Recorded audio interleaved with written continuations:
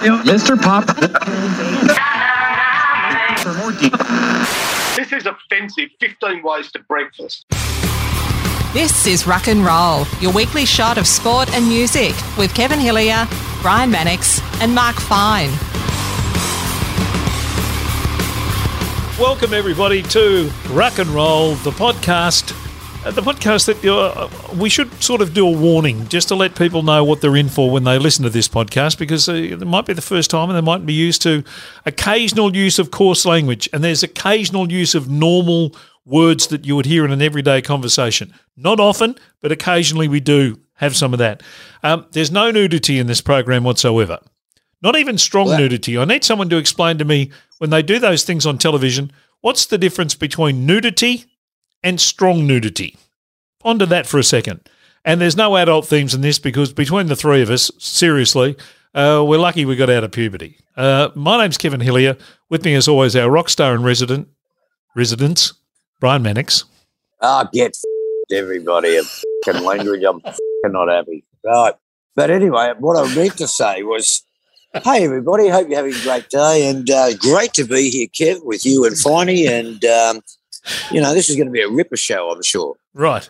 And, of course, the third member of the party who's here stoned like a stunned mullet just at the moment, like we all probably are, Mark Fine. Hello from Lenny's Fine Foods in Balaclava. Maybe you don't want your name associated with this program. Hello, Finey. G'day, how are you? We're the podcast with the oddcast. Yes. I like it, the oddcast. Very good. Very good indeed. How's your week been, Finey? Because you've been in ISO, you've been locked up. Are you free? Are you out? Are you well? I'm out. You know what? So it was sort of at the beginning a bit of a bad dose of the flu. A couple of days of the flu. Nothing. Just the bad, but not dramatic. Yeah. And then 2 or 3 days of a running nose, which was childlike but annoying. And then, as I don't get sick very often, honestly, but any time I've had the flu, and I would have said 5 times in the last 20 years, straight after I have the flu, I feel absolutely ripping well. So I feel great. Oh, good. But my body's fought it off, and antibodies are up, and, happy to be back out in circulation. Very good. And the business is going well? Yeah, very well. A little too well in my absence. I thought maybe I'd be missed, but not. I didn't miss a beat. All right, that's good. Now, Brian, you were in Adelaide on the weekend. You did some gigs, so catch us up on the news of how they went, because from what I could see from some posts I was sent on social media, they went very well. Well, Kev, I don't know how I'm feeling, because nobody's been feeling me, so that's disappointing. However, no, the gigs did go well, but, crikey, Adelaide to Melbourne to Queensland and now to Brisbane, and, I've been there, caught up with old Rod Stewart, and then we went over to Jamaica and we caught up with Elton John, and I feel like Molly Meldrum. It's, it's a bit hectic, and I've still got... June the 13th is my big day. So we're getting close to I have a home again. So, so I'm looking forward to that, but I'm about at the end of my tether with living out of a bag. However, it's roaming, Brian. Roaming? Roaming, Brian, we call you now. Oh, look, I'll tell you what, you don't realise how much patience you use up when you're living with, a 2-year-old. She's lovely, but then you're living and you're playing with idiots, and you, look, I'm being mean. I've just had a bad day, and I've had a hangover today, and which I don't normally get. I normally sleep through them, and just a little bit tired, a little bit grumpy tonight. So you should have. You know what you should have? You should have the kind of like the Monty Python minstrel kind of thing around your neck, and you should just be going from table to table, from venue to venue, from house to house, spreading the cheer and the love of the Brian Mannixisms to the rest of the world. I prefer to go and spread COVID from table to table at the moment, but Frankie bastard. Look, people never fail to disappoint me, and today's been a great example of that, which is a sign that I'm overtired and grumpy. So please don't take anything I say tonight seriously. Okay. Right, we'll put that down over here and we'll get to that. Now, we're going to get to our chart this week, which is, Brian, one that is very near and dear to your heart, I know, the 7th of June, 1985. I haven't even looked at it, Kev. Oh, you lying hound. You bloody well sent it to me. I haven't even looked at it. You bloody well sent it to me, Mannix. Well, Tony Fossey sent it to me. He said, this might be a good chart. And I had a look and I went, oh, yeah, I'll send this off to Kev and see what he thinks. Great keyboard player is Tony Fossey. He is a great keyboard player. He's a lovely bloke too. He is. He's a wonderful keyboard player. In fact, he was my keyboard player, Ryan. Well, when you were singing? When I sang at the Williamstown, whatever pub it was, when we sang with the Fox Morning Crew players back in the late 1980s, Tony was my musical. Well, he wasn't musical director. He was the keyboard player. He's a bit of a control freak. He'd want you doing it exactly right. How did you go? What did you sing, Kev? Brian. What? You're talking about me singing? Well, what were you singing? I know Gavin. I know Gavin Wood's a top singer. No, mate. I make Gavin Wood look like Frank Sinatra. Seriously, I can't sing. We did a parody of Let's Do the Time Warp Again, which was Let's Do the Bob Hawke Again, and I do a reasonable Bob Hawke impersonation, so I did the vocals on it, and we got up and did it at a charity gig. So it was great. The world has never seen anything as great as that. It was truly great. Thank you. Fortunately, Burning King wasn't there, or I would still be being savaged somewhere in near the Bay Marine in the old Williamstown pub that we did it in. Now, Finey, what's your highlight of the week been? Want to know, apart from getting out of ISO and being back and gainfully employed by yourself, what was your highlight of the week? Well, I watched the IPL finals, sort of the whole week of it. Yep. Which I like the IPL. Look, it's easily the best 2020 competition, and they won it. What are they? The Lucknow something or other? Yeah, there's all the new franchises in this with the expansion this time around. One of the new ones won it. Lucknow or Gujarat. I think Lucknow. Yep. Beat the Rajasthan Royals. I've actually got a team in it, the Royal Challengers of Bangalore, because I like Virat Kohli, but they won a game, got knocked out in the prelim. Okay. Fair and square. I watch a little bit of it late at night, just before I go to bed. I always watch a little bit of it before I go to bed. I'm not entangled in any particular team, but you're right. It's bloody good to watch. Yeah, I mean, it's very high standard. Like, really, the batting and bowling it's the best in the world for that 2020 stuff, because they get the best players. So pretty good to watch. I watched the playoffs. Nottingham Forest, after 23 years, are back in the top flight of English football. That's good. Nottingham Forest famously under Brian Clough won back-to-back European. They won the European Cup back-to-back. It was unbelievable. Yep. It's a great story. A great movie. There's a movie with that, and I can't remember that really good English actor plays Brian Clough in it, and he's brilliant. Yeah. The great. What's his name? The guy that does all the characters. He's the great. He does Frost in Frost Nixon. That's him. That's the one. He's brilliant. What's his name? I can't for the life of me think of his name, but he's bloody brilliant. Tim somebody. He's done that the two-man show that they did during lockdown, him and his acting mate, David Tennant. David Tennant and whoever the other bloke is, he's the one who did Brian Clough in the movie, and he was bloody good in it. Oh, he's great.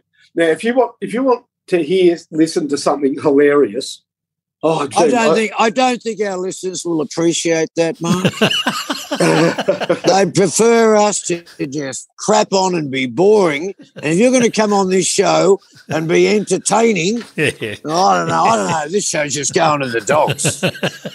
If you must be entertaining, off you go. Now, I'm going to be very vague about this because I can't remember who it is. But there's an English footballer who, at one stage, was one of the best players in England, and if not the best player in England, and he was up for a new contract, and clubs came after him. And he, many years later, like 20 years later, 30 years later, he's got on radio on like their sports station, and he's told the story of how Brian Clough tried to recruit him to Nottingham Forest. So all you can do is you go on Google and just write, I can't remember the name of the player, unfortunately, just write impersonate Brian Clough sports radio, and it'll come up. it is the most amazing story. Brian Clough was completely insane. I mean, this story and this impersonation is so funny.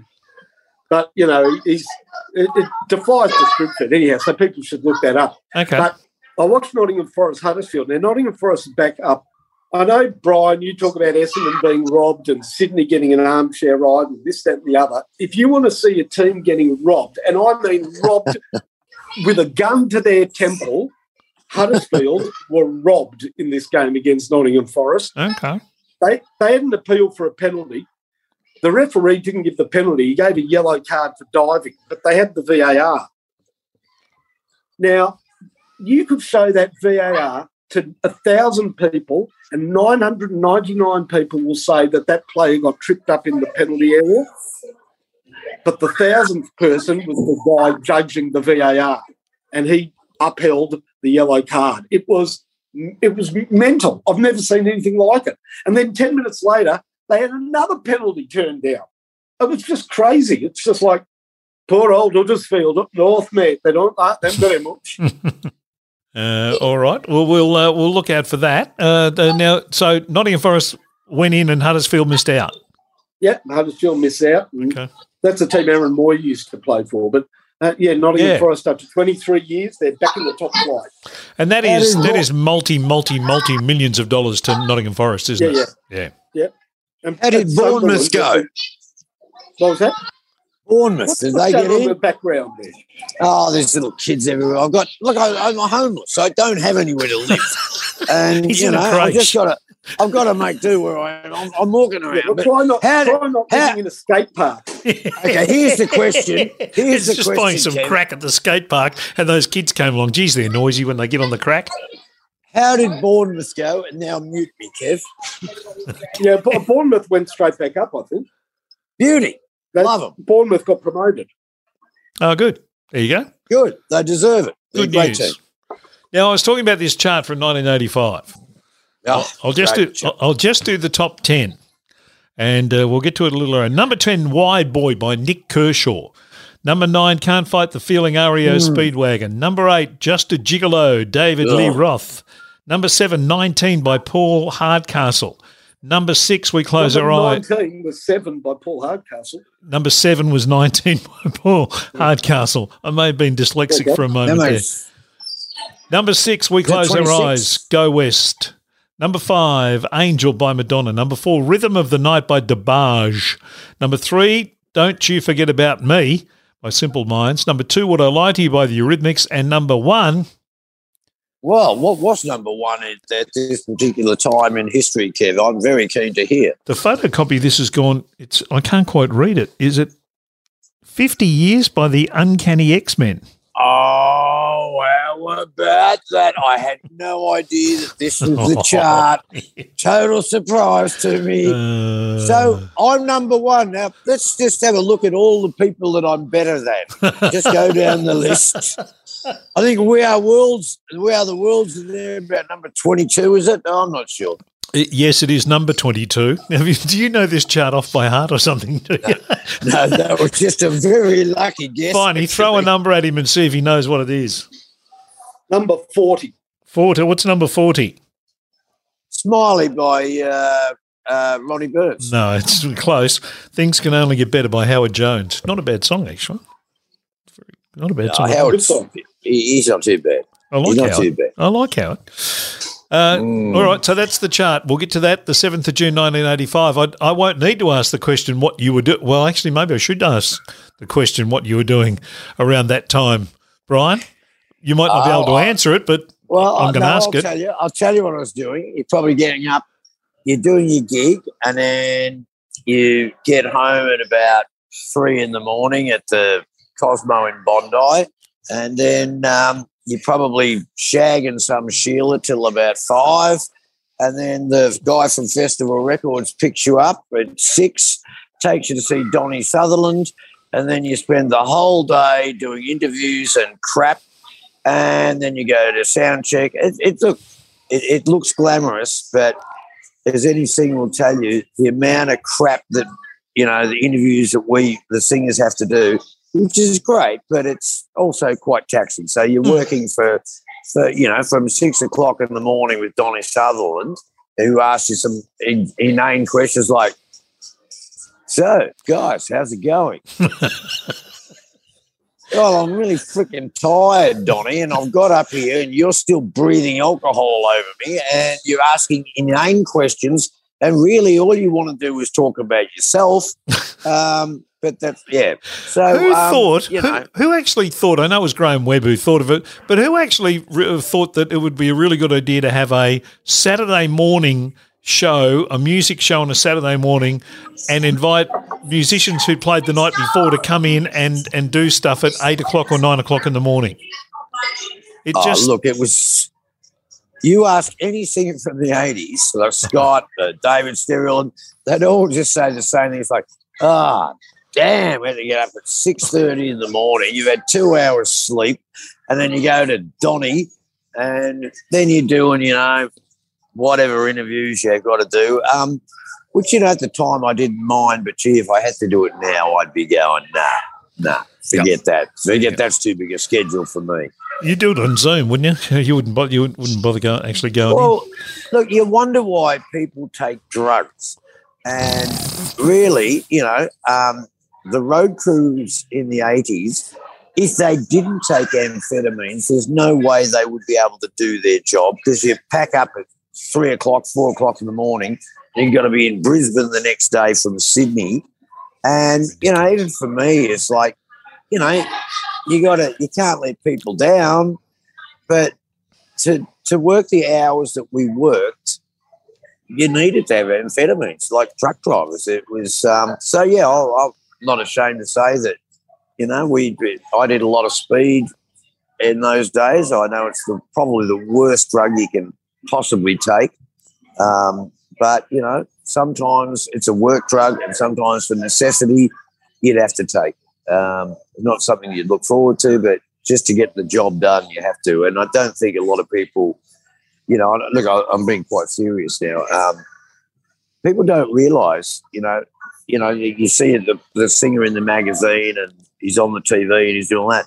It's probably 12 hours he's done to get that done, and then got to go and do a sound check, do a gig, and then shag some Sheila after the show. And it's taxing, Kev. It's taxing, Finey.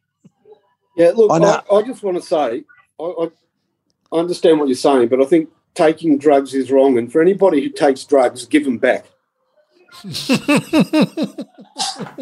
Right. Stop taking them. But you'd find that you'd find the same thing though, Finey. You've got your store now, and there'd be girls, groupie, girls coming in delicatessen. You'd be knocking them back, going, "Hang on, hey, well, I'm married.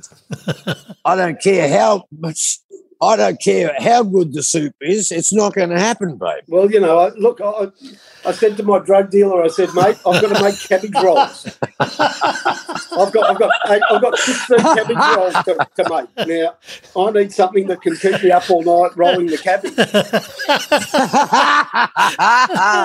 Oh, goodness me. All right, now I want to get to the footy tips. Let's have a look at those. I think I f***ed up this week. You didn't have a good week, Finey. I got 5. No. Are you right, Brian? I'm getting to you. This is a big show for you, Brian. Very well. This is a big show for you tonight, Brian. You're number one. You're number one on everything this week. Number one on everything. Finally got 5 out of the tips from the weekend.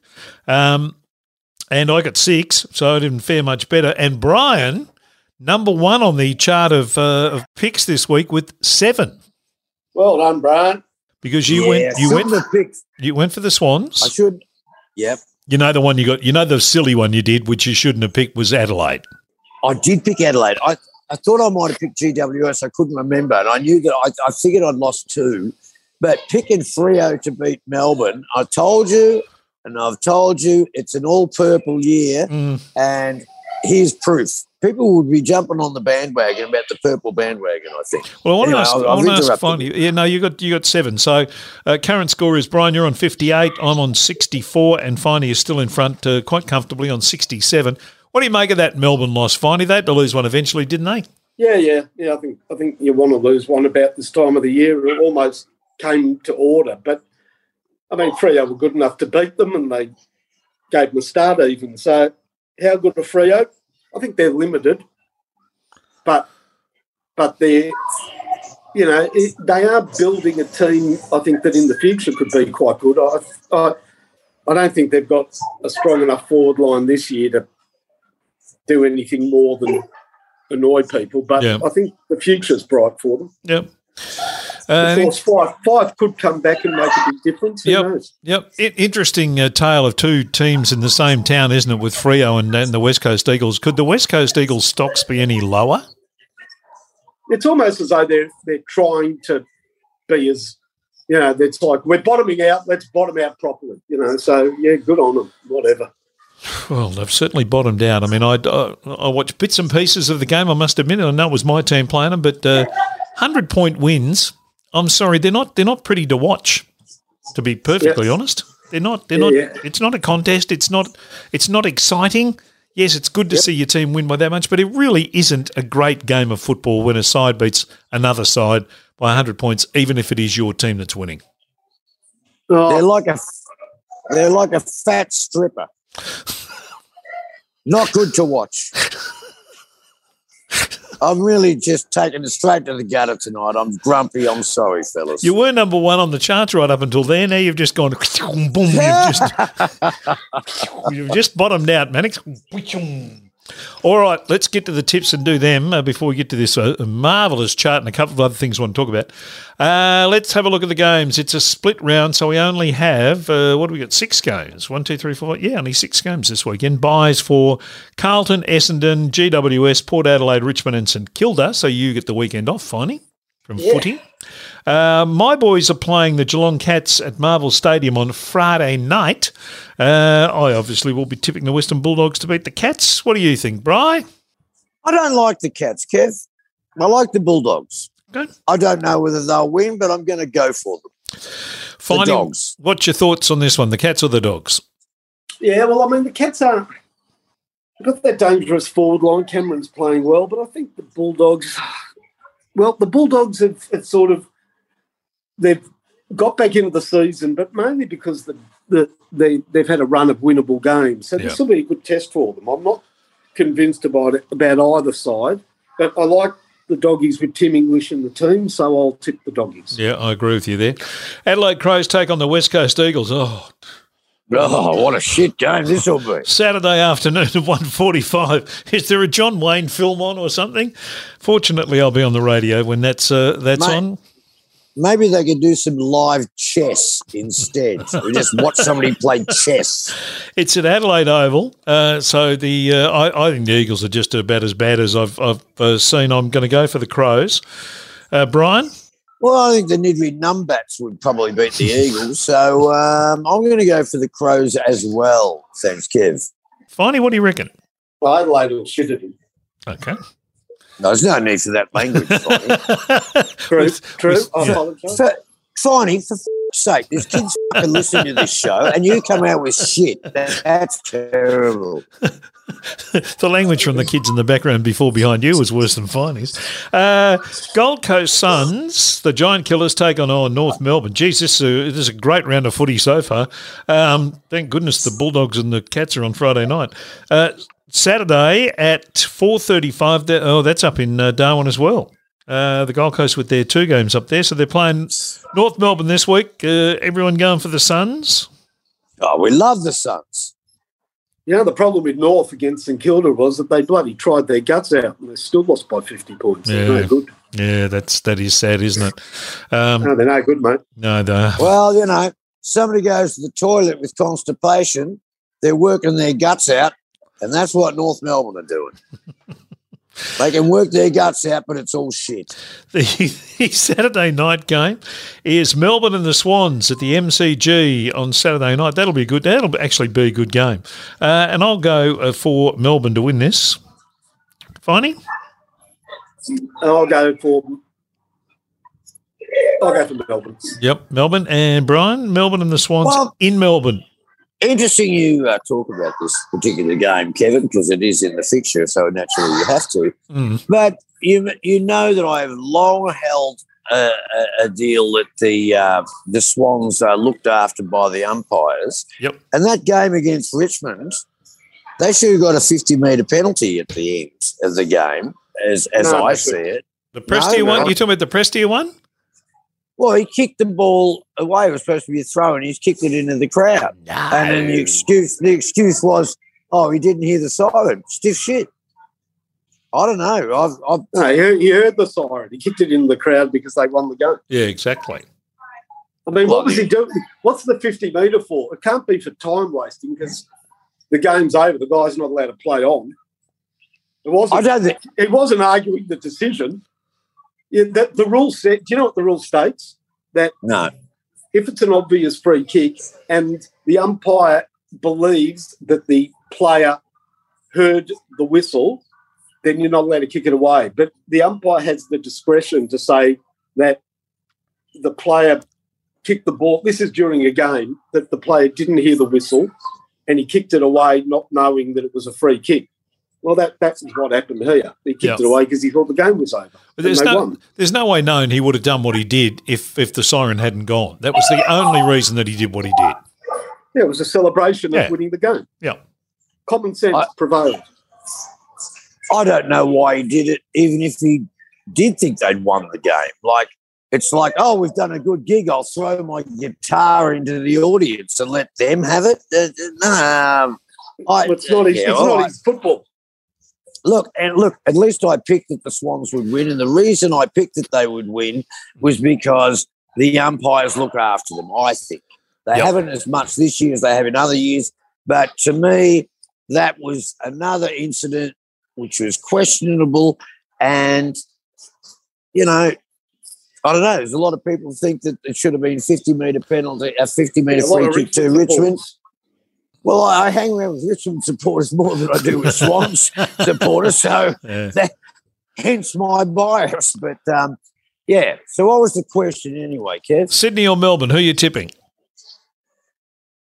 Melbourne are over. They're burnt out. No, I'm going the Swans. You're on the Swans, okay. Swans and the umpires in that game, yeah. Richmond kicked the first goal of that game after 15 seconds, right? Why did it take them so long? Well, there you go. Richmond kicked the goal. I think they 15 seconds. They could have done it in 12. Well, they could have. But, Brian Taylor, I like Brian's commentary when he's focused on commentating. But he meanders and he likes talking a bit of rubbish. So do you know what he said after that goal? He thinks it's funny, right? He goes, 15 seconds. Well, of course, the world record for the quickest goal in a game is 13 seconds. Now, I don't know why he says something like that. I think that's why bullshit. Would he say that? I think it is bullshit because on a number of occasions there's been a goal kicked before the game starts. Oh, there you go. Oh, hello. Including the famous VFA Grand Final when Jim Frosty Miller was held against Preston, and he kicked a goal before the first siren. But I've also seen it at a VFL game because I went to St Kilda versus South Melbourne with my father. My father wasn't a big football fan, and to back up his opinion of football, before the game started, Kevin Neal clobbered the South Melbourne full forward and there was an all-in brawl. Right. And South Melbourne kicked a goal before the game started. Your dad would have been going, so this is the football you love, is it, Mark? Is this what you want to go and watch every week, is it, Mark? This is it, is it? This is the skillful sport, is it? Yeah. I said he got him, though. Yes, I don't know why Brian Taylor says some of the things he says when he does commentary. It makes no sense to me whatsoever. I like when he gets obsessed with something. There's no ball boys here. There's no ball boys. Yes, there is. You just don't know what they look like. No, commentary is at its lowest ebb ever, I think, at the moment. Yet there is some commentators in there who are actually very, very good at just calling the game, and they're doing that well. You know who I reckon is very good? People have a set against him for other reasons. I don't know why, but I reckon James Brayshaw is a very clean, very clear, very good commentator. I don't disagree with that. And as to the quickest goal, I think in soccer, somebody kicked a goal in about 8 seconds, and that's a lot harder to do in soccer than certainly AFL. Yep. On James Brayshaw, I think the problem that they've all got themselves into is, and they can't get themselves out of very often, is entrenched in this, and I'll go inverted commas, entertainment part of calling and forgetting the calling part of it. And if they just stuck with the calling part of it, most of them are actually very good, whether it's Anthony Hudson, whether it's Brian Taylor, whether it's James Brayshaw or Jason Bennett or whoever, they actually call very well. How about Jaime? What do you think of him? Who? Dwayne Russell. He's a robot. He's Jaime. No, I'm not a fan. Not a fan of his. He does come up with some good ones. He came up with one of my favourite ever many, many years ago, just when he started commentating. Brisbane. It's obviously dear to your heart, but you can't remember it. No, I remember it very well. Brisbane were playing somebody or other. Now, I can only remember one of the players, but 2 players went for the ball, and Brisbane had a player called Moody. So let's say the other player was Smart. He goes, the balls are bouncing out of bounds there, chased by Moody and Smart, which reminds me, I've got to ring my wife after the game. But definitely one of them was Moody. That's not bad. And he had a good one. He had a good one in the St Kilda Adelaide game, because Adelaide's got a player called Soligo. Yep. And he kicked his first ever goal. And when he kicked it, he goes, Soligo is not a dirty word in Adelaide. Very good. That's very good. They're obviously prepared, but when they get the programming right, Hyman's not a bad robot. Yeah, okay. We got 2 more games to go. Here we go. Hawthorn and Collingwood. This is Sunday afternoon at the MCG. I'm going to go the Pies. I think they looked pretty good the other day, and they withheld that final onslaught from Carlton. I think they're going all right. Brian? No, I dislike the Pies, and I was disappointed that they lost against Carlton. I think no, they beat the Hawks Carlton. are probably I was disappointed with Carlton that they, yeah. Okay. So I'm speaking Swahili tonight, but no, I'm going for the Hawks. I think I'll enjoy the game more, and I think the Hawks are better than a lot of people consider. Okay. Not on last week's effort, they're not. No, they were pretty ordinary. Your thoughts, Finey? You going to go the Pies or the Hawks? Hawthorn are terrible. I don't know how they've won the games they had. Well, the Hawthorn I saw against St Kilda was abysmal. But Collingwood are inconsistent. It's exactly the sort of game that Collingwood should win. Hawthorn might win. Yep. I'll go for Hawthorn. Oh, really? Yep. Good on you, Finey. Well done. You're right about Collingwood. No, I can't because they don't have a ruckman. You can't play without a ruckman. No, I've got to go for Collingwood. Back to Collingwood. Okay. Is their ruckman allowed to play this week, Lynch? I think he got it suspended for a week. All right, I'll go for Hawthorn. Hawthorn. Good on you, Finey. Right, I'm really certain about that. I've just made Michael Nesmith's mother very rich again, even though she's deceased. Sorry about that. Because I've had to use the liquid Didn't paper she 3 invent? times. 3 times All right. I've had to use Michael Nesmith's mother's invention. And he's not even around to pick up the cash. And neither is she, so I don't know who's the heir to the throne. But anyway, the heir to the liquid paper. I think Finey's the heir to the throne, and that's why he keeps changing his mind. Fair enough. And the final game of the weekend is Sunday afternoon, 5:20. Actually, this will probably be the best 5:20 Sunday afternoon game of the year. It's Fremantle at home to the Brisbane Lions. Well, here's a test for these 2 teams to actually show what they're worth. I'm going to go, gee whiz, I'm going to go with the Lions. Fremantle shouldn't have dropped that game to Collingwood at home. I know it was atrocious conditions, but that's not a good sign for me. Brian, who are the kids in the creche tipping for this one? It's purple all the way. It's I think Fremantle can win it this year. I'm not saying they will, but if I was betting, as I've said before, and I want everybody to remember this, Sydney Kings, Melbourne Storm, Fremantle, and the guy in purple at the Melbourne Cup. Okay. Who do you think will win this one, Mr. Fine? I think Brisbane will win it. I'll just put you over here, Brisbane. Okay, Brisbane. Yeah, you sure? Yeah. Do you know and change? Maybe at half time. Okay. Well, send me a text, and we'll see how we go. So the current standings: Brian on 58, me on 64, and Finey on 67. They are the footy tips. Now, a couple of sad passings that happened this week. Ray Liotta, or Ray Liotta, as you should say it, 67. Oh. He died. I really like him as an actor, or liked him as an actor. Great voice. Yes. It's terrific voice. Yeah, a lot of voiceover work in movies, and a lot of narration stuff for docos. Goodfellas, what a great film. Yeah, well, that's it. Henry Hill and Goodfellas, Schiller's Joe Jackson and Field of Dreams with Kevin Costner, which I thought was terrific. And he's been doing the last 3 or 4 years a cop show thing with of all people, J-Lo, called Shades of Blue, and he shows his mad sort of bit in that. So sad. Only 67. Was on a film shoot in Dominican. Died in his sleep. What did he die from? Did Alec Baldwin shoot him? No, he did not. He died in his sleep. Well, Stop it. Did Alec Baldwin? Oh, you wouldn't be hiring Alec Baldwin. He's likely to shoot you while you're acting. That's under sort of some sort of. It's under discussion. Yeah.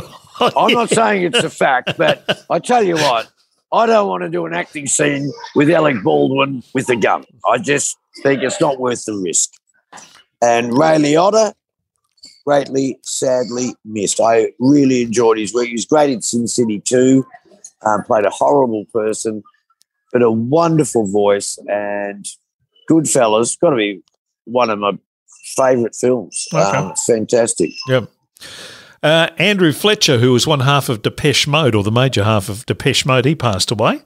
I was surprised. He was the keyboard player. They've sold over 100 million albums. Actually sold, not your streaming stuff. This is they're responsible for the sale of over 100 million albums. I know Just Can't Get Enough was a massive song here, but I didn't think they were that big here. But 100 million albums worldwide tells me that they were a very big act, Depeche Mode. I'm just going to say what a great loss Ray Liotta was. I just can't believe it. Depeche Mode. My condolences to his family. Right. And Lester Piggott, the great English jockey, passed away today at the age of 86. Worked with Alec Baldwin, and things went wrong. Brian. I'm going to be quiet for a little while. Thank you, Brian. Finally, you remember the gag? Yes. No, I don't. So please inform me. Who rode the winner of the 1967 English Derby? I don't know, Finey. Who? Lester Piggott's cellmate. Thank you, Finey. I don't understand that. Lester went to prison for tax evasion. Yes. And he rode that, and he won the 1967 English Derby apparently, and yes, the rest, as they say, is history. Yes. Anyway, condolences to Lester Piggott and his family. To his family, Lester doesn't care. I'm going to be quiet now. We got the big freeze coming up. I think that'll be on. We'll have another show before the big freeze comes. We've got the State of Origin Rugby League coming up. Now, I must admit, I am an unashamed fan of that, and I think this year's going to actually be a pretty good series, so I'm looking forward to that. I think the first game is Tuesday, June the 8th, so that's not that far away now, so looking forward to watching that. You don't get into the Rugby League State of Origin, Finey, do you? Oh, look, it's just so important that New South Wales wins this year, because if they don't, they've got to wait till next year.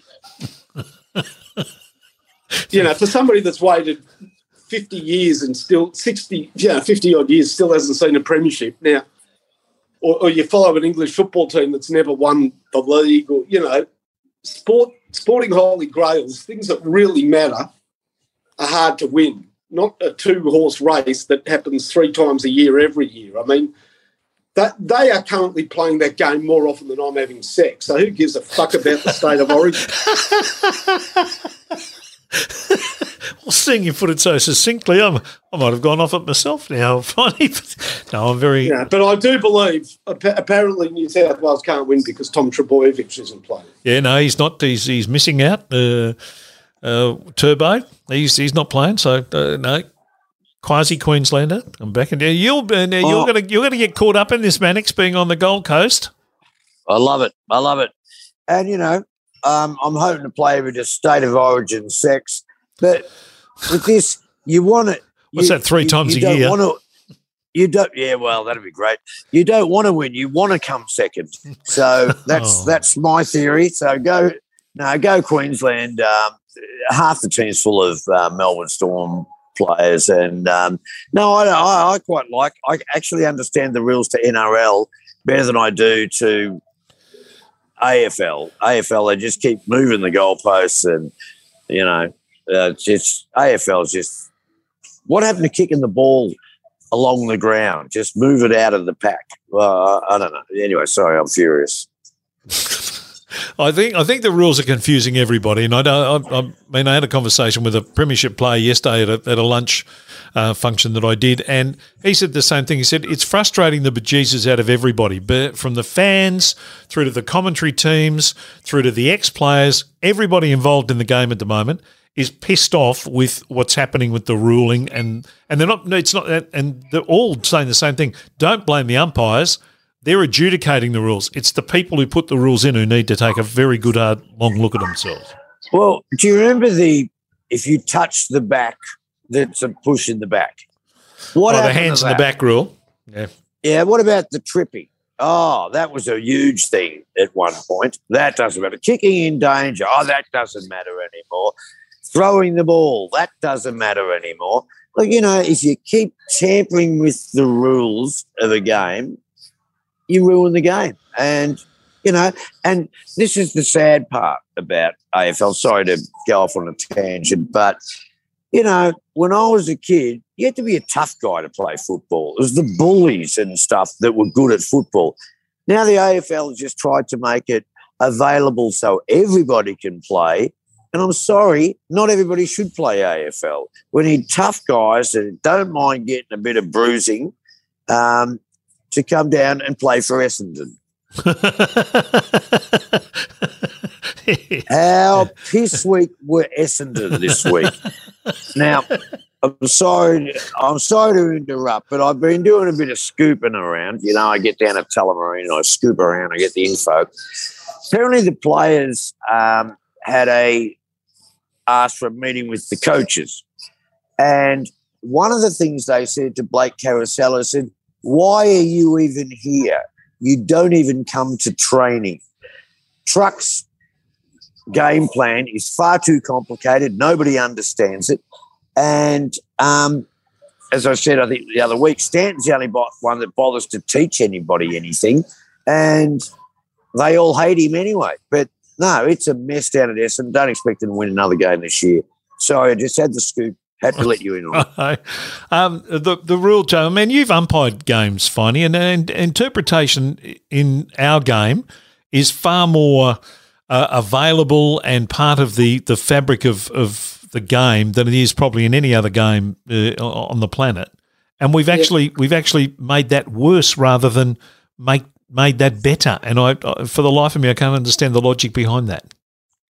That hands in the back rule, I wasn't a fan of it because it relied, I believe, too much on umpire positioning. Yep. But at least it was black and white.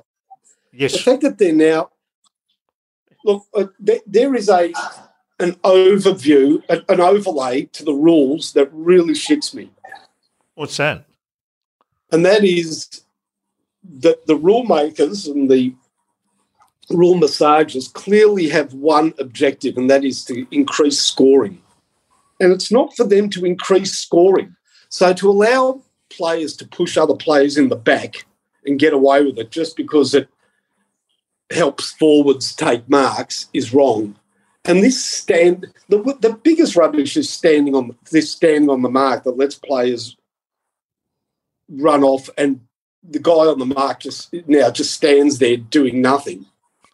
The player on the mark should be allowed to react to the play. So Here's how it works. Man with whistle, man with ball, man on the mark.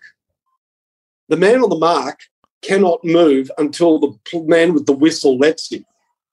But that's wrong, because if he picks up that the player with the ball has gone off the mark and played on before the umpire does, he shouldn't be penalised for that. Yep. Why is he going to listen to an intermediary? Man with the ball plays on, man on the mark reacts, and then the umpire can decide whether he went early or not. Yep. Not wait for him, because in waiting for the third party to adjudicate it, it just gives an unfair advantage to the player with the ball, and it's not the way football should be played. It's stupid. What, to help people, to help the score? The score's not being helped by it anyway. Just really get rid of that, because it's an embarrassment. Yeah. The 666 thing was supposed to help scoring, and that did absolutely jack shit for it. Well, the 660 is good, but it's so fleeting that it doesn't really matter. Yeah. Well, there's so many stupid things with the freaking game.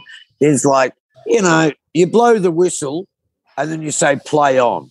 It's the only game in the world that does that. Yeah. You blow the whistle when we're stopping play. But you can't blow the whistle and say play on. It's just stupid. And they keep trying to, as Finey said, they're trying to make the game more scoreable. Well, have a look at the scores. You're lucky to see a team get 100 points these days. Everything the AFL does to the game just decreases its value, and it's like Vegemite. I feel like an American eating Vegemite. I grew up with AFL, but this ain't the game that I grew up with. It's just bullshit. There's two ways to improve football. Yeah. One is less teams means that talent drain is, if you divided all the players into 12 teams again, the standard would be very high. Yep. Not going to happen. And the other way to improve football is to get rid of teams like North Melbourne and Essendon. Well, I totally agree with you on that. The Tasmanian Kangaroos sounds pretty good to me. But do you remember when COVID started and, the football departments had to reduce themselves to 29? How many freaking people do you need to coach a football club? It's just overcoached, and I'm sure Kevin Sheedy and Tom Hafey would agree with me on that. It's a pretty simple freaking game. And, if it's a big cluster, kick the ball forward. Just kick it off the ground. Get it out of the cluster. Maybe one of your mates will get it, but the way we play the game now is just a cluster. I was going to say a cluster frig. I thought you were. I think it's shit. Yeah. I think it's shit. It's just, and Essendon, here's another freaking clue for all of the freaking coaches. Like Essendon, they started the game off, they kicked 8 straight points. No, they which were resulted in a goal. 8 inaccurate points, not to mention the out of bounds on the full. This is in the first 15 minutes of the freaking game, or 20 minutes of the game. Now, why is it that coaches won't sit there and go, hang on a minute, if we could kick accurately, we might have actually won an extra 4 or 5 games.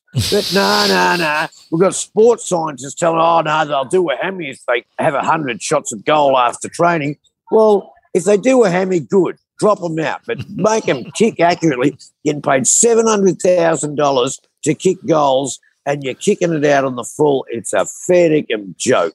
It's like going to see Slash and his guitar's out of tune. It's just not on. All right. No way. Okay, that's it. Done. End of football discussion.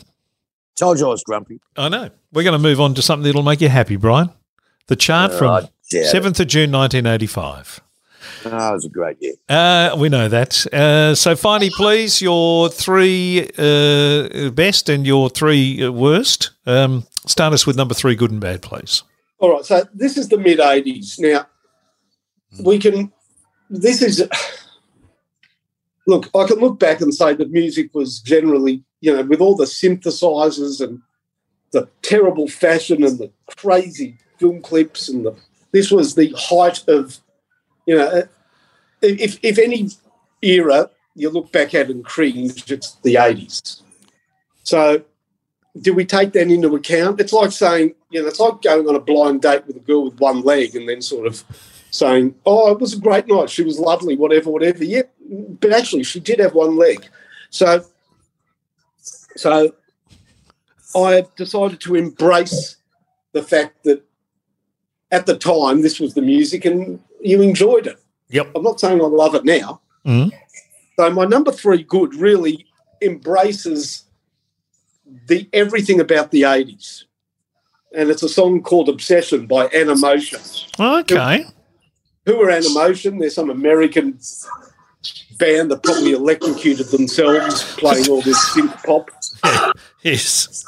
I mean, that they are now, if you look at them, they're a parody of any band. They're a joke. But Obsession is the song of the times, I would call it. Yep. Yeah, My I agree. number 3 I agree. Totally agree with you. That's a very good summation of what that song's about. Number 3, in 1981, I found this band, Simple Minds, with a song called Love Song, and it was edgy and it was alternative and it was cool. Good song. I love Love Song. And then I went to see them actually at the venue, I think, up in the Upper Esplanade. Yep. It was a famous night because Molly was they had like private boxes up. It was an old theatre. Yep.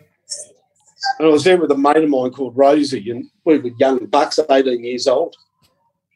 And this person came up to us and invited us up to Molly's private box. Well, the way that we knocked it down, was an understatement. We knew what was being offered. And I'm not going to be anybody's bum boy just for a better view. Fuck that. Anyhow, but Simple Minds, absolutely exactly like Spandau Ballet and Duran Duran. They sold the farm and became middle of the road dross. And Don't You was the start of the end. So Don't You Forget About Me, bullshit. I forgot about you the minute you started singing it. So Simple Minds, number 3, bad. In bad. Wow, that's a big call for you. I agree with you. Love song. Good, really good song. Brian, would you like to wait till last, or would you like me to go now, or what do you want to do? Do you want to jump in now and do your number 3? I do have a good Jim Kerr story, but Can you tell it? Well, I don't know. Apparently, he's got a 9-inch cock, and when he came out to do Narara '84, he hooked up with Chrissy Hind with his 9-inch cock. I don't know whether that's true, but that is the word on the street. And, that's what we're here for, Kev, to give people the mail. So I know it's not in the excellence of what we want to talk about on the show, but I just felt it was my duty to mention that the Simple Minds got a big cock. Yeah, okay. I'm just checking the warning at the start of the show. I think I said occasional coarse language, not occasional cock language, but anyway. You sure he's got a huge cock, or I think they said he is a huge cock. Well, I agree, and I met him. He's a good fella, actually. He was a bit of fun to have a beer with. No, I don't know. He seems like a decent enough Scot. Yeah. Just seems like a big cock to me. All right, do you got your number 3 good and bad, Mr. Number 1 on the chart, please? Let's not get into that yet, Kev. I know we will, but I know we will. Oh, we will. I'm running out of battery. You've got to hurry. Yeah, go on. So am I.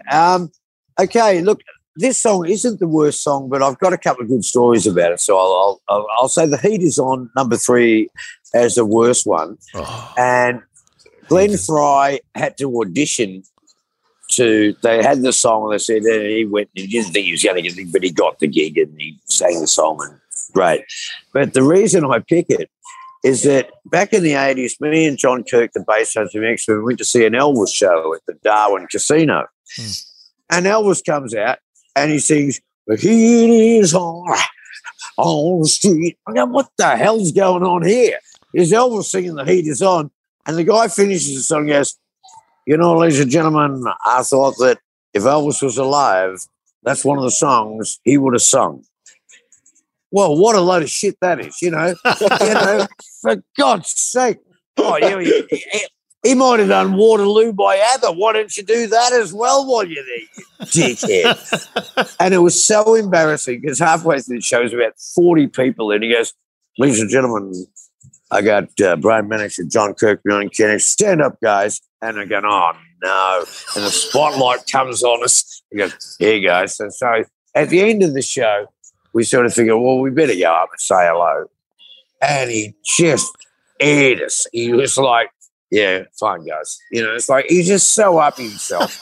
What a dickhead. So The Heat Is On is my number 3 bad. Yeah. And my number 3 good is, it's coming right to me right now. It's certainly not Walking on the Chinese Wall. Oh, no, it's an awful song. I think Things Can Only Get Better. Howard Jones? Yeah, that's my number 3 good. Okay. Good. Not a bad song. Not a bad song at all, Howard. Struggling to find a good one in this one, Kev, apart from number 1. Anyway, off you go. I'm sure. My number 3 bad is You're the Inspiration by Chicago. There's nothing wrong with this song.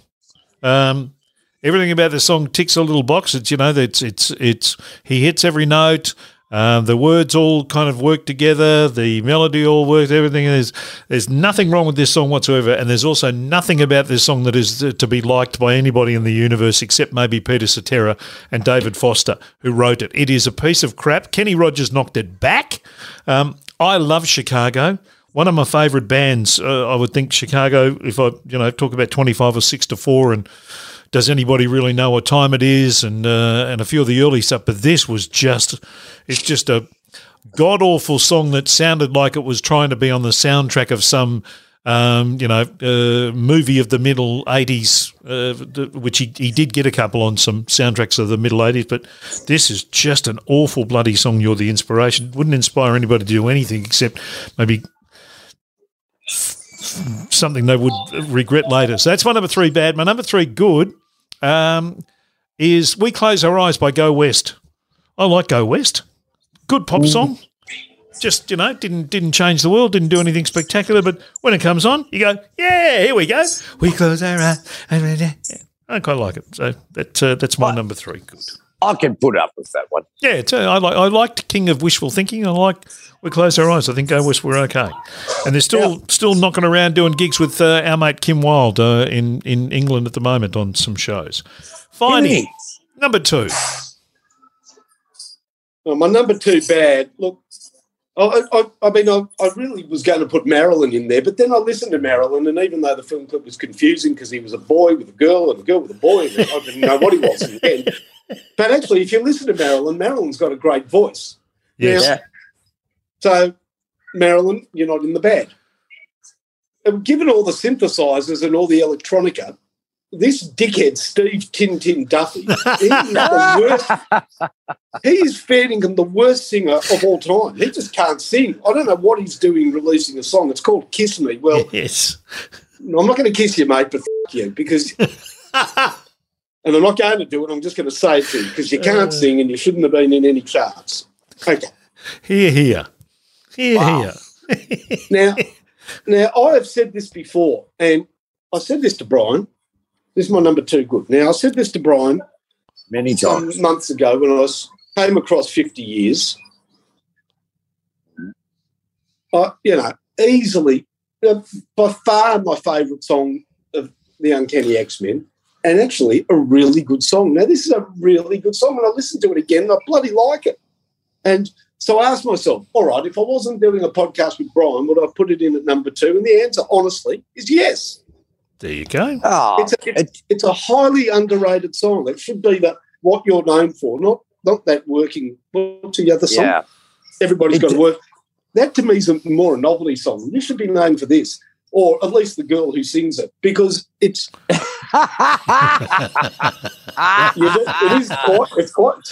well played. But this was what you should be known for, and it's beautiful. Who wrote it? I did. I wrote everything except the bridge, like say to you, but I wrote everything else. It's actually it deserves a better singer than me. It's a really good song. Yeah, I'm not a good enough singer to do it true justice. It's but thank you, Finey. I really appreciate that. Don't let Keith Urban get his hands on it. He'd love a song like that. No, I'd like to hear Tina Arena or me too. Casey Chambers do it because it's a good idea, and it's a really good song. Yeah, thank you, Finey. I appreciate that. You know, you sort of think, you hear it and you think that's nice, and then when it rolls into the chorus, you think, oh, that's good. No, it's good. Yep. No, wise words from Mark Fine. Wise words from Mark Fine. Mr. Mannix, what's your number 2, good and bad, to follow up on Glenn Fry and my Howard number Jones? 2, good, is going to be no surprise to anybody because he's the kind of front man that's a bit sort of in my school, not the greatest singer, but God, he's entertaining. Well, you know, put tickets on myself, I shouldn't do that. But David Lee Roth's version of Just a Gigolo, you know, it's a perfect lyric and for him to put on a great performance. And, no, I think it's, you know, like there's not a lot of great songs in this apart from number 1. And so I'm putting Just a Gigolo in there as my number 2 good. 2 good. Yep. And now my number 2 bad. There's so much to choose from, Kev. There is. Oh, it's just, you know, it's all fantastic. I'm going to go for Take It Back by the Puka Makes 3. I don't know what the song's like, but you call yourself the Puka Makes 3, you are shit. So people can check that out for themselves. Yep. Take It Back. The Puka's from a Celtic fairy tale, I believe. That's the character in a Celtic fairy tale. And that was just one of those little kind of, you know, take it back. It's really, you know. Well, they can take it right back to the recording studio and start again as far as instantly forgettable little 3 minutes of pop infamy there. My number 2 bad is going to be We Are the World. I'm sorry. I just yay. I know Good Cause and, you know, Noble and all those things that we know about what it was, but I don't like those things. I never have. The communal sing where everyone does a line and everyone looks at each other and they're, you know, before they walked into the studio they were stabbing each other in the back. Now they're all friends and they're all doing it. Yeah, doesn't work for me. And my number 2, good. Yes. So just interject a thing. Interesting that the English version was called, when they did this, it was called Feed the World. Then the Americans said, we better get involved in this. And they said, We Are the World. Yeah. Yes. Then you get testicles. Shit from the Yanks. Yes. Sorry. It is a sort of juxtapositioning of the difference in the two cultures when you look at it that way. My number 2 good has already been mentioned because I like it. And for all the same reasons I like Go West, We Close Our Eyes, Glenn Fry's The Heat Is On is just a good little pop song, works in the movie, loved it in the film, quite like it as a song on its own. I always like Glenn Fry's stuff in the Eagles, probably more than Henley's in the early days. So I'm going with The Heat Is On for my number 2 in the good. Now, Mr. Fine, we come to you for your number 1. At number 3 in the bad is Simple Minds' Don't You Forget About Me, followed by Kiss Me by Stephen Tintin Duffy. And your goods at number 3 is Obsession by Animation. And number 2 is 50 Years by Brian Tintin Mannix. What have you got at number 1? I was going to say Tin Ass Mannix, but I forgot. Number 1, good. Yeah. I'm going to go back to 1985. What song did I like then? I still actually like it. In fact, the only bad part of this song is the chorus, but every other bit of it's good. If you want a song that jumps out of the radio at you, this is the one. So it's You Spin Me Round by Dead or Alive. Ah, right. Yeah, it's nice. Thundering out of the radio. And, you know, look, I prefer dancing to it's a bit of a dance. It's got a bit of still a dance it's got a bit of life about it still on the dance floor. So, yeah, You Spin Me Round, number one, good. Can you tell me about that bloke's eye patch? Because he had it on in half the clip, and the other half of the clip he doesn't have it on, and I'm completely confused. Pete Burns. Yeah. Well, you know Pete Burns, the first ever great footballer was Pete Burns. He was a champion for Geelong. Do you know the Pete Burns story? It's very interesting. No, I don't. Pete Burns played prior to the, in the VFA. He was a superstar, absolute first superstar of football. And he played for Geelong, and Essendon went to recruit him. That'd be right. And they wanted him for the 1896 season, the last year of the VFA. I think and we're still after him. He arrived from Geelong at Spencer Street Station, or whatever the main station was, and South Melbourne had sent down a coterie of their committee, members of their committee, and told him that they were Essendon and put him on a train to South Melbourne. And he was training with South Melbourne before he realised this wasn't Essendon, and he signed with them. Oh, but good God. South Melbourne played Geelong in 1896 in a game known as the Pete Burns game. Do you know how many? It was at the South Melbourne Cricket Ground, later to be the Lakeside Oval. Oh, yeah. Now, the population of Melbourne at that time was around 500,000 people, right? Yeah. They see it at the game that they couldn't accommodate the people that wanted to go. They said that there were 50,000 at the game. Good God. And another 50,000 that couldn't get in, which meant 1 in 5 Melburnians tried to go to that game. Good God. Jeez. There you go. That's amazing. Anyhow. Now, he's the one with the eye patch in Dead or Alive. No, he's not. Yeah. No, good story. Good story. All right, number one, bad. All right, this is offensive. 15 ways to breakfast. It's Brian mentioned walking on the Chinese wall. Right, walking on the Chinese wall. Part one. First of all, it's not called the Chinese wall. It's called the fucking Great Wall of China, you idiot. It's the Chinese wall. It's got a name, moron. The guy singing it is Phil Bailey, which surely is the name of the guy that does traffic on 3MP. The film clip is so offensive. It shows this sort of wise old Chinaman playing with coins. Yes. That look more You have a very lovely voice. yeah. The guy throwing the coins, they're not coins. They look like washers or tokens for a laundrette. Yes. I mean, thank God Phil Bailey's black, because a white man would have never got away with this film clip.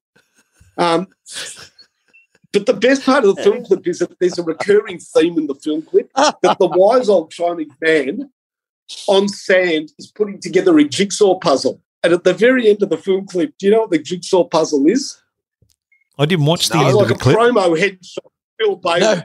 Is it really? Oh, God. Yeah, it's just Phil Bailey's profile. Oh, ancient Chinese wisdom. It's Phil Bailey.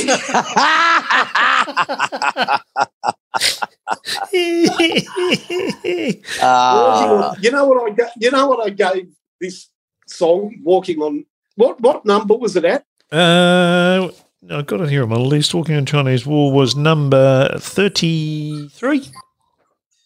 What? Steak and almonds? Yeah. No, sorry. No, I got it wrong. 35. 35. 35, as I thought. Sweet and sour fish, the worst dish on the menu. Beautifully done.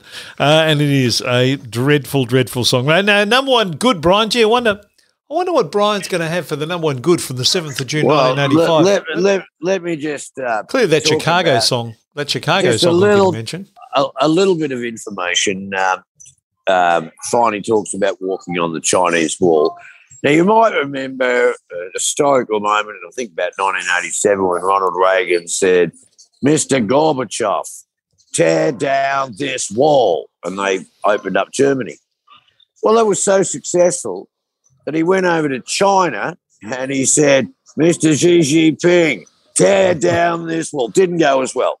So, I thought that was funny, but obviously it's not. Right. Okay.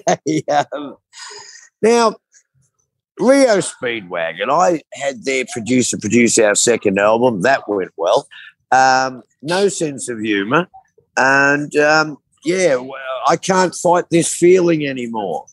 Well, don't fight it. Just piss off. So, Rio Speedwagon, got to be, what a great bland. REO Speedwagon, they're called. REO, yeah, well, they can, I normally use another word to Yes, describe I'm them, sure but you do. No, they're just, it's yacht rock. It's shitful. No, it's not. No, that's not fair. It's not yacht rock. It's dinghy rock. It's shit. The yacht rock people would seriously pick these blokes up and throw them overboard. They're that bad. Right. Well, okay. Well, that's my number one bad. Yep. And I'm my with you. number one good is what might that be, Brian? It's Kids in the Kitchen. Something that you said, hang on a minute. Let's have a look at what's at number one. Oh, I'm not familiar with this, but it's obviously very, very, very good. it's called SO Years. SO Years by the Uncanny X-Men. It does look like SO Years. But actually, Kev, I don't know, I've spoken to the writer, and he believes it's 50 years. Oh, okay. And that's probably it's only number one, not number naught. But 50 years by the Uncanny X-Men, look, they're probably much better performances than this, but I think this is probably, it's funny. I think it's probably one of the most intelligent songs I wrote, even though writing a song like Everybody Wants to Work, it's cheap, it's like turning Japanese, but it's hard to write those songs. 50 years I found pretty easy to write, but it's got to be my number one, and it's still serving me well.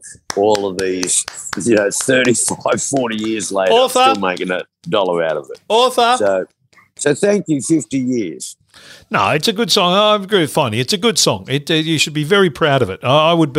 I'd be telling the bloody world about it every 5 seconds if I'd have written something as good as that, to be quite honest. I wish Farnham or Casey Chambers or somebody would sing it and do a better version, because there are so many better singers and the song deserves better than me. You know, it'd be great if James Ray sang it. You are evil sometimes, Fine. You are fair evil. I would rather have Warwick Capper sing it.